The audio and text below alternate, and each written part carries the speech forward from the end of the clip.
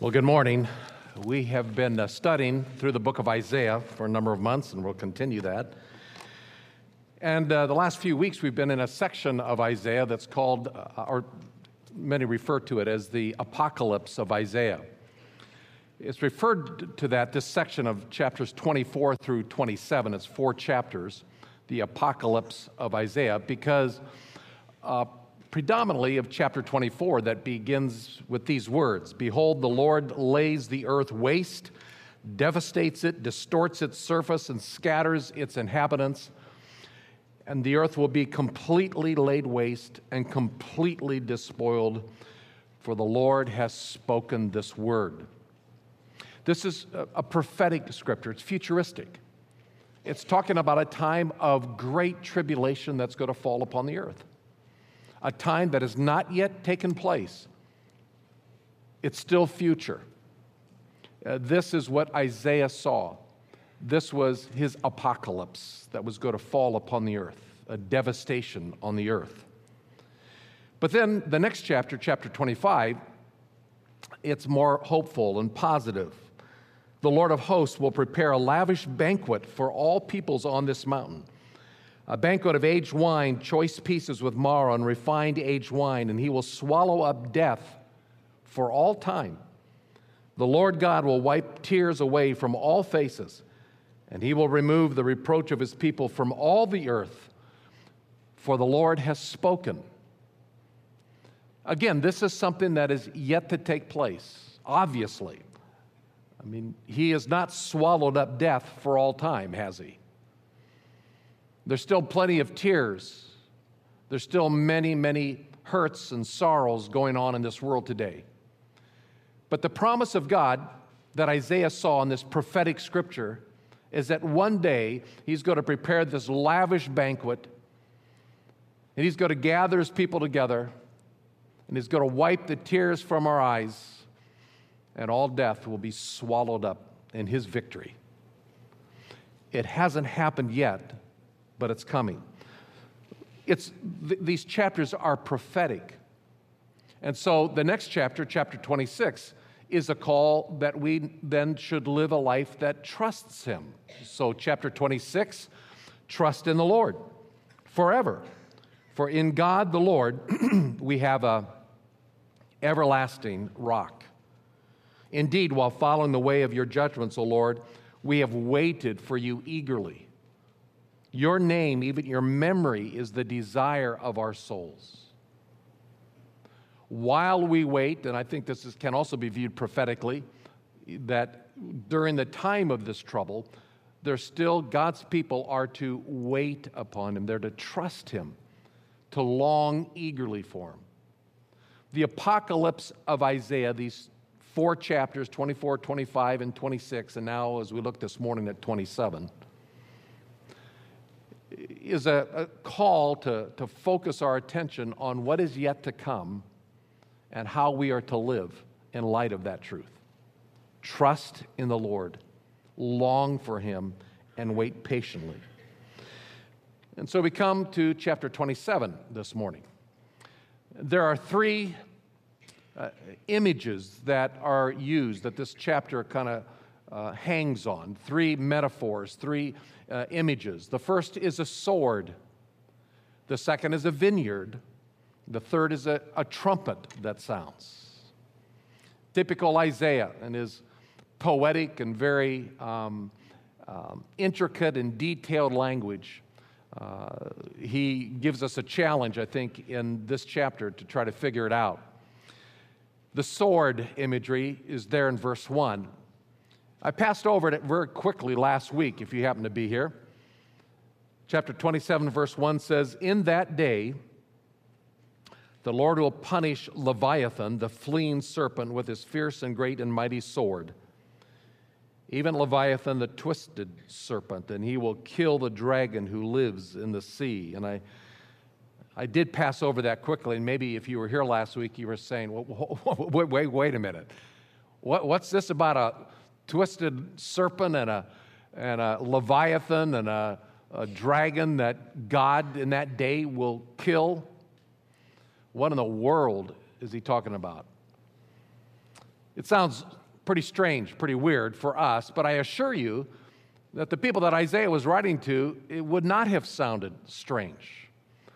It would have been very sensical to them, because in the ancient cultures of the day, of the cultures that surrounded the people of Israel, the Assyrian culture or the Babylonian culture, the Egyptian culture, this image of a sea monster, of a leviathan, some monster from the sea, played in very prominently in their religious mythologies in these cultures.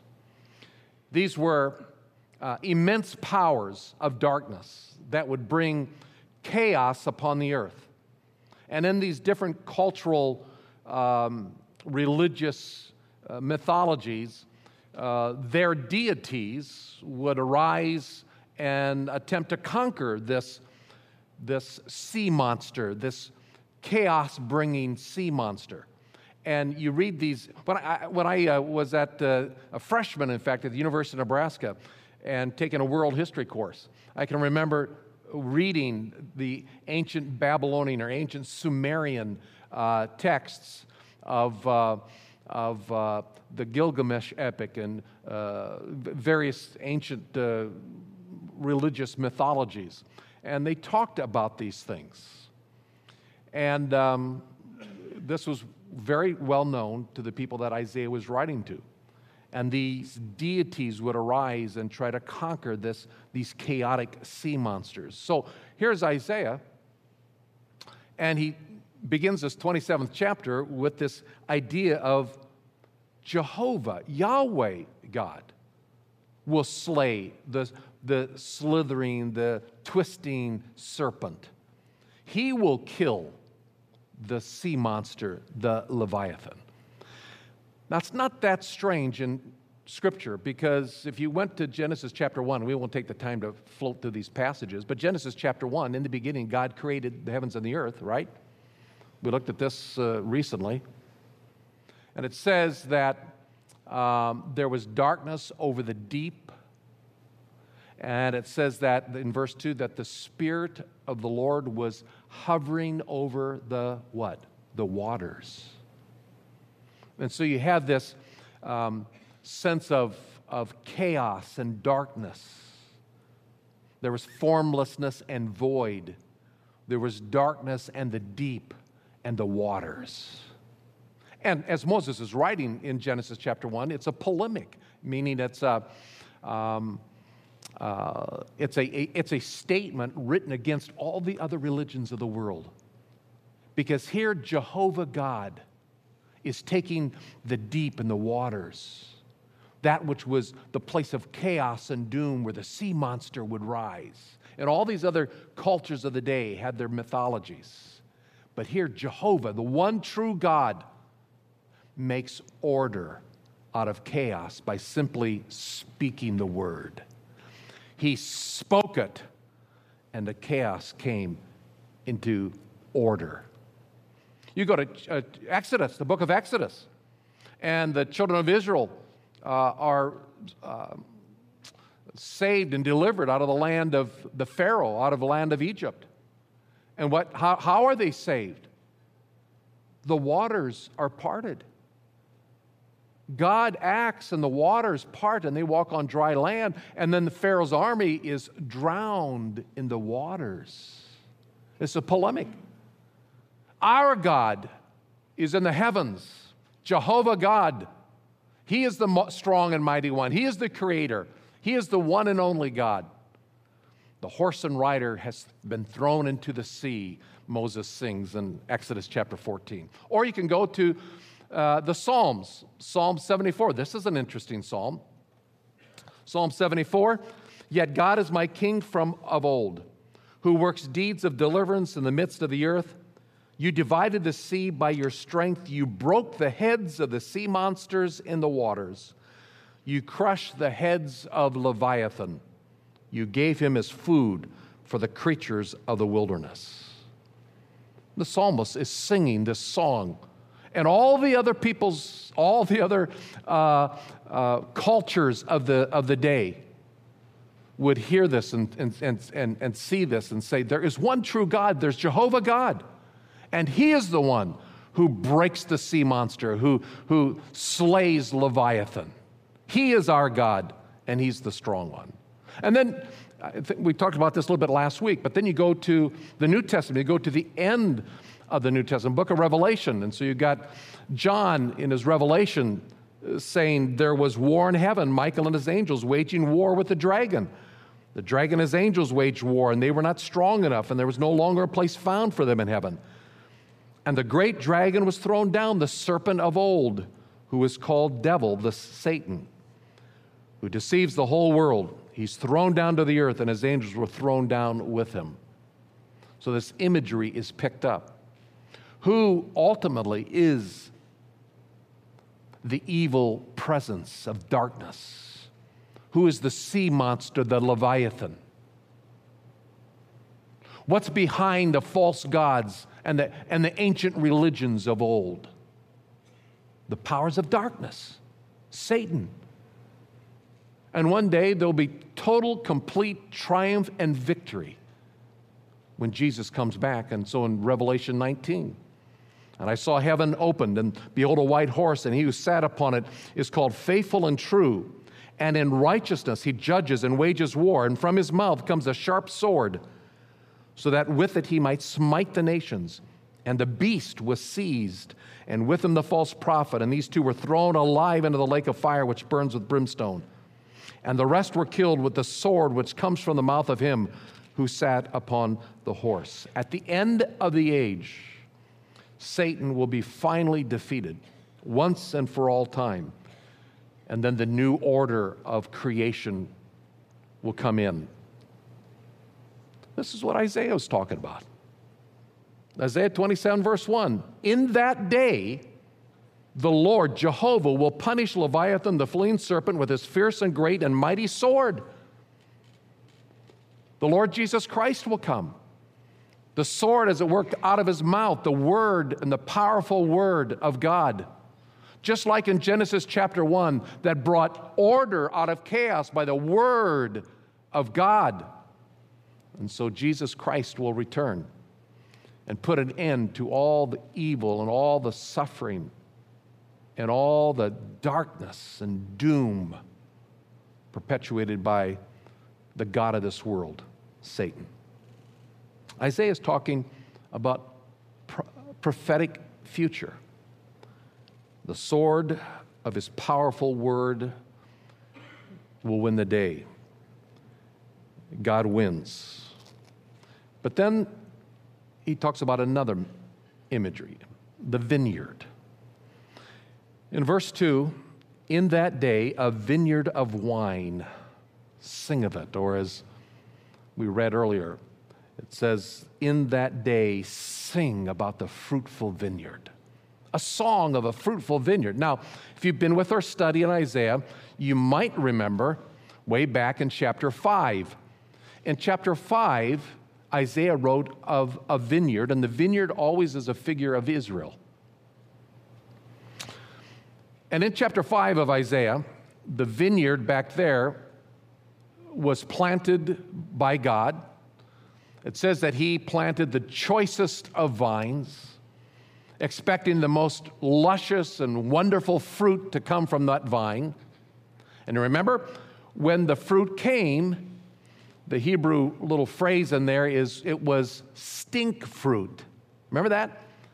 It was rotten fruit. It wasn't at all what was expected.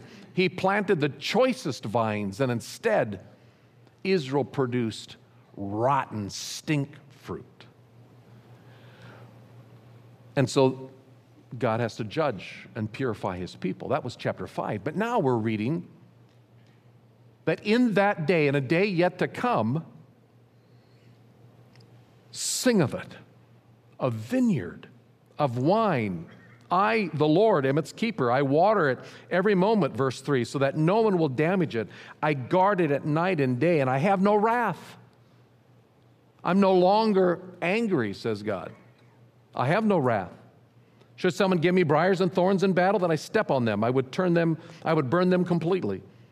Or let him who rely on my protection, let him make peace with me. Let him make peace with me. For in the days to come, Jacob will take root, Israel will blossom and sprout, and they will fill the whole world with fruit. Isaiah is looking in this prophetic scripture ahead in the future. At a time when God will unsheath his sword and put an end to all evil, all suffering. The Leviathan will be slain. And in that day, his special people, Israel, will bless the whole world, will blossom, will be fruitful for the whole world. Many years before Isaiah wrote this, God came to Abraham. In Genesis chapter 12, it's recorded. And he tells and gives a promise to Abraham. Abraham, I'm going to make a great nation out of you. And through you, the whole world, all the families of the earth are going to be blessed. There's a coming day when that scripture is going to be ultimately fulfilled. The day in the future. And yet, just so that we don't forget, I'm not sure that's exactly what God had in mind as he, under divine inspiration, communicated to Isaiah. But following this promise of the fruitful Israel is a reminder that, but I must first purify you. And so verses 7 through 11 is this really interesting, difficult language, but it basically is saying, I'm going to purify Israel. I'm going to discipline them. And yet, verse 7, it's not like the striking of him who has struck them. It's not like the slaughter of the slain that he has slain. Verse 7 is saying, I'm not going to discipline you like I have other nations. I'm not going to obliterate you. You contended with them by banishing them and driving them away. In 722 BC, the northern kingdom of Israel was taken away into captivity by the Assyrians. In 586 BC, the southern remaining Jewish people in the kingdom of Judah were taken away into Babylon into captivity. Verse 9, therefore through this, Jacob's iniquity will be forgiven. This disciplining work of God. And this will be the full price of the parting of his sin when he makes all the altar stones like pulverized chalk stones, when the Asherim and incense altars will not stand. He's saying, one day Israel will turn their back on all idolatry. The vineyard will blossom one day. The hand of discipline will come against Israel, and one day they will turn their back on all idolatry. And yet, for the fortified city is isolated, the homestead forlorn.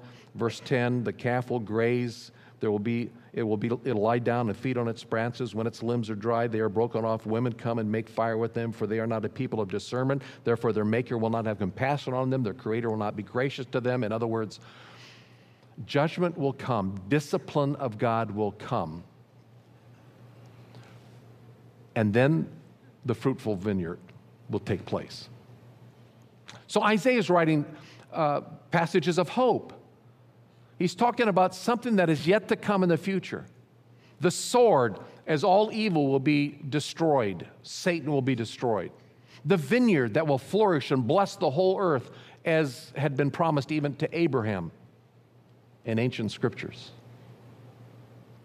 And then there's the picture of the trumpet. Verse 12. It will come about in that day, so we're still talking about something that is yet to come, in that day that the Lord will start his threshing from the flowing stream of the Euphrates to the wadi or the brook of Egypt, and you will be gathered up one by one, O sons of Israel. There's this prophetic picture of God gathering his people, his ancient people together. And it says in verse 13, it will come about in that day that the great trumpet will be blown, and those who were perishing in the land of Assyria or scattered in the land of Egypt, beyond the land of Israel, the Jewish people that were scattered abroad, they're going to come together. They're going to come and worship the Lord in the holy mountain at Jerusalem. Again, prophetic scriptures talking about a day when Israel will be gathered again in the land as a fruitful vineyard and worship and honor God in Jerusalem after being purified. Now, I think this is reflective of what Jesus said back in Matthew 24. He will send forth his angels at a great trumpet, and they will gather together his elect from the four winds, from one end of the sky to the other. A coming promise that God is going to take his people Israel and bring them back and do a work in their heart where they will be worshipers of God like they were meant to be and called out to be. We won't take the time, but Romans chapter 11, verse 25 through 27 is a key passage. Let me read it to you. It says, "For I do not want you, brethren, to be uninformed about this mystery, so that you will not be wise in your own estimation, but that a partial hardening has happened to Israel until the fullness of the time of the Gentiles is completed, is come in. And so all Israel will be saved. Just as it is written in the scriptures, the deliverer will come from Zion and he will remove ungodliness from Jacob. This is my covenant with them when I take away their sins." I understand that there is a belief among many Christians today that God is finished with Israel. I have no idea how that is concluded. If you take passages of Scripture at their most literal, common sense way. In that passage of Romans chapter 11, maybe we should turn there. In Romans chapter 11, clearly Paul is talking about his ethnic people of Israel. In chapter 11, verse 1, he says, "I say then, God has not rejected his people, has he? May it never be, for I too am an Israelite, a descendant of Abraham of the tribe of Benjamin." You can't get any more ethnic than that. That's the culture, or that's the context in which he's talking about. He's referring to Israel. Verse 7, what then? What Israel is seeking is not obtained, but those who were chosen obtained it. The rest were hardened. And he keeps talking about Israel. "I say then," verse 11, "they did not stumble so as to fall, did they? No, may it never be. By their transgression, salvation has come to the Gentiles to make them jealous." This whole context, he's talking about the ethnic people of Israel. And then he concludes, I have a mystery to tell you.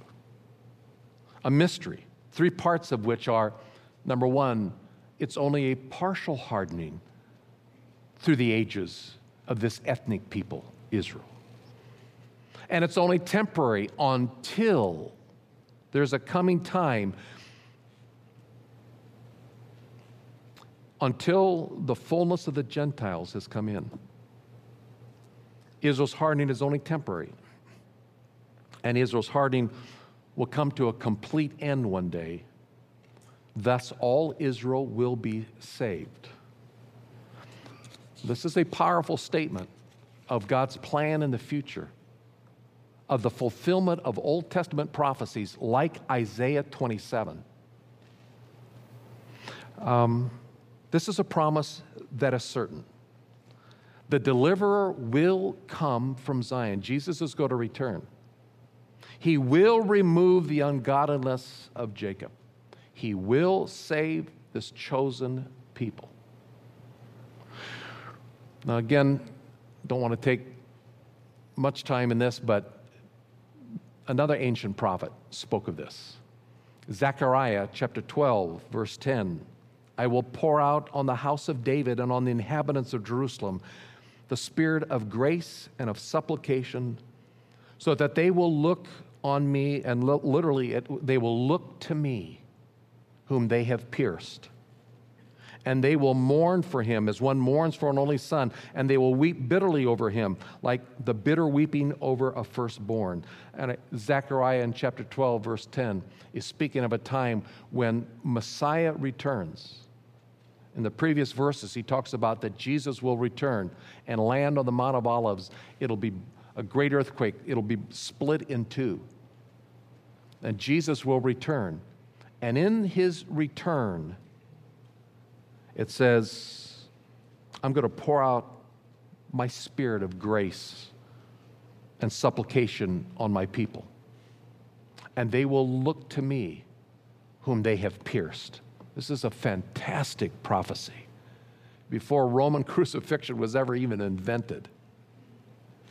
It talks about the coming king, the one who was pierced through, and they will see him. And God will pour out his spirit, and there will be this mass revival, this mass salvation, redemption of the people of Israel when Jesus Christ returns. Seems like a fairy tale. It just seems like it.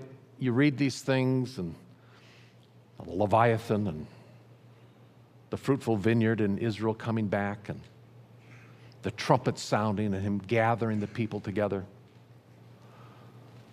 Doesn't it seem almost like ancient mythology? But this is the Word of God. Throughout these chapters, many times, Isaiah ends a statement by saying, the Word of God is spoken. This is spoken by the Word of God. And as sure as we're sitting here, what I've just read is going to happen one day. How do we know that? Because we look to the past. We look to Christ's first coming. We look to the ancient prophecies of Christ's first coming, as we'll see in Isaiah 53.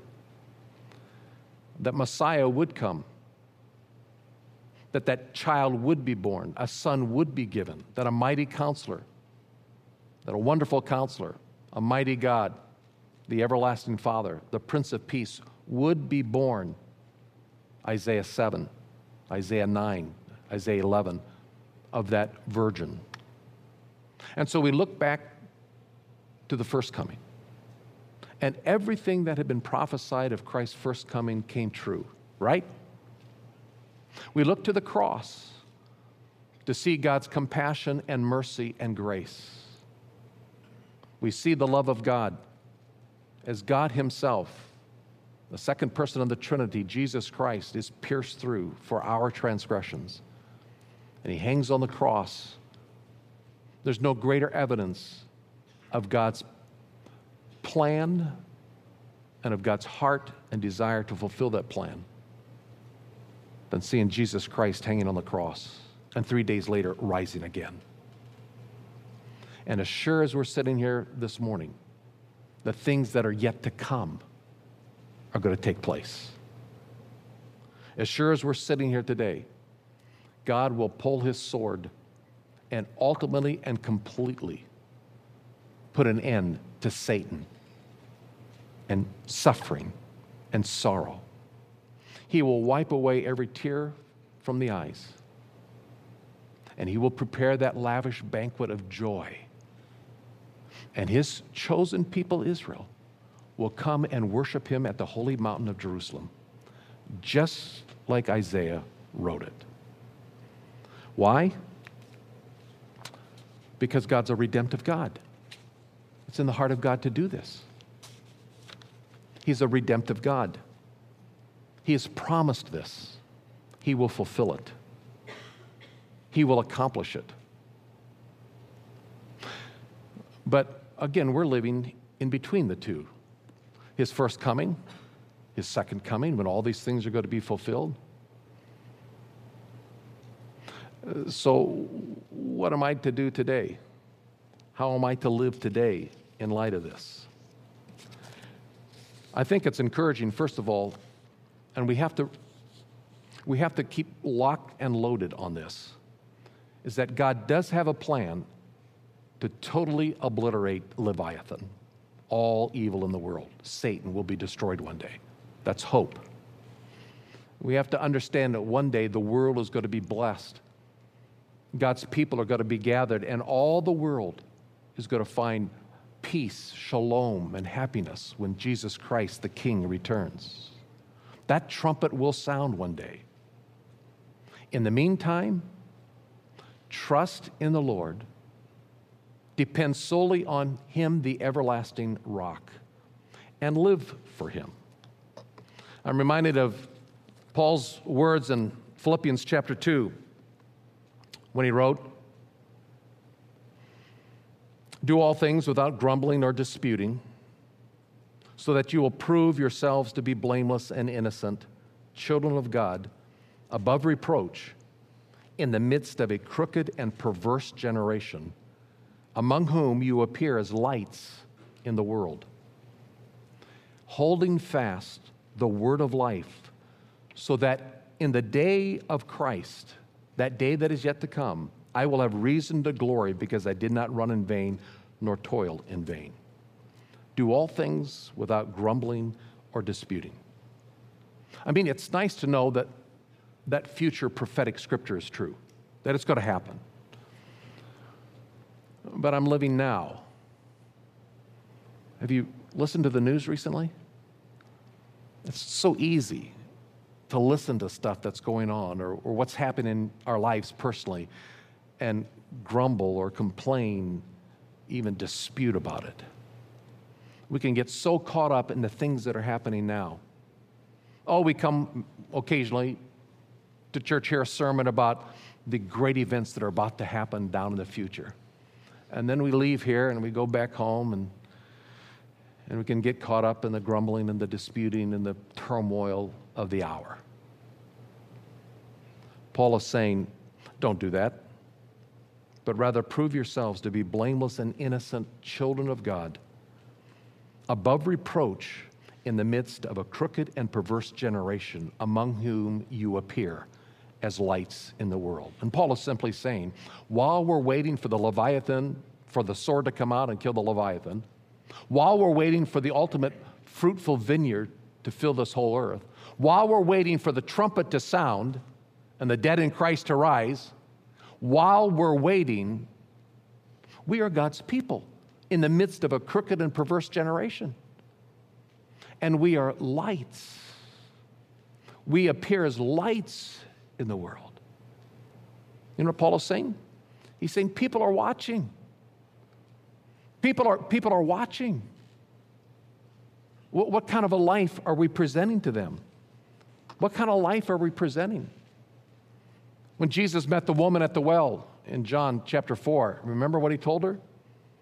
Whoever drinks of the water that I give him shall never thirst, but the water I shall give him will become in him a well of water springing up to eternal life. People are watching. Are we lights in the world in the midst of a dark and perverse generation, like as people that have springs of living water bubbling up within us? Or 2 Corinthians 5, therefore, if anyone is in Christ, he's a new creature. All things have passed away. Behold, all things have become new. People, the world are watching. The world's watching. New creatures in Christ. Old things passed away. New transformed lives. Romans chapter 6, verse 4, Paul reminds us, as Christ was raised from the dead to the glory of the Father, so we too might walk in newness of life. We teach these principles over and over and over again, and so I'm just simply reminding us. If you know Jesus Christ as your personal Savior, you're not the same person you once were, because Christ has transformed you. We're different, and we are lights in a crooked and perverse world where Leviathan is still slithering, where the Leviathan and evil, the serpent, still rears its ugly head. The trumpet has not yet sounded, and the vineyard is not yet blooming. But as God's people living in the midst of a crooked and perverse generation, we can shine forth a light. People want to see. It's like that old story I've shared, I'm sure, before, the preacher who was in his garden building a trellis for his climbing vines, and the little neighbor kid came over, just stood there silently watching him. The preacher didn't say anything. He just thought he'd go away after a while, but the kid never left. And so after the guy finished building his trellis, he stepped back and looked at it and looked at the kid and come to admire the handiwork of your neighbor, of the preacher next door. The little kid said, "No, well, what are you here for?" He said, I just wanted to stick around and wait to see what a preacher says when he hits his thumb with a hammer. The world watches. The world watches. A young man who led our worship this morning, Ashton Berziel, lost his best friend, one of his best friends, Friday night, early Saturday morning, 27, 28-year-old kid of cancer. Ashton and the best men and the groomsmen that had been at this young man's wedding were all gathered around him. And then he slipped into eternity, leaving a young wife and a 3-month-old baby. And one day, God is going to pull out his sword, and he's going to put all that to end. Leviathan will be killed, and death will be swallowed up. One day, the trumpet will sound, and the King of Kings will come. But until that day comes, folks, we do not have the pleasure to sit in church and go home and do nothing. We have the joy to serve the King and present ourselves as lights in a crooked and perverse generation. That's our call. And we do it as victors. We do it as conquerors. For we can do all things through Christ, who has given us the victory. Because when he died on the cross and rose again, he has assured the world of darkness and of light that victory has been secured. No excuses. Let's pray. And so, Father, grant us that grace, the appropriation of that power that has been placed within us by your very presence, the moment of salvation, that we can be more than conquerors in Christ and live out in a dark world. We can live out the victory and the hope, the joy and the anticipation that one day you will wipe the tears from every eye and you will swallow up death, and the vineyard will blossom as the trumpet will sound. Evil and Leviathan will be slayed with the sword, and Jesus Christ will reign supreme.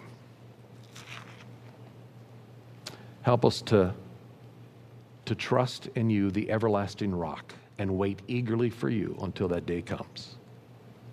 In Christ's name I pray, amen.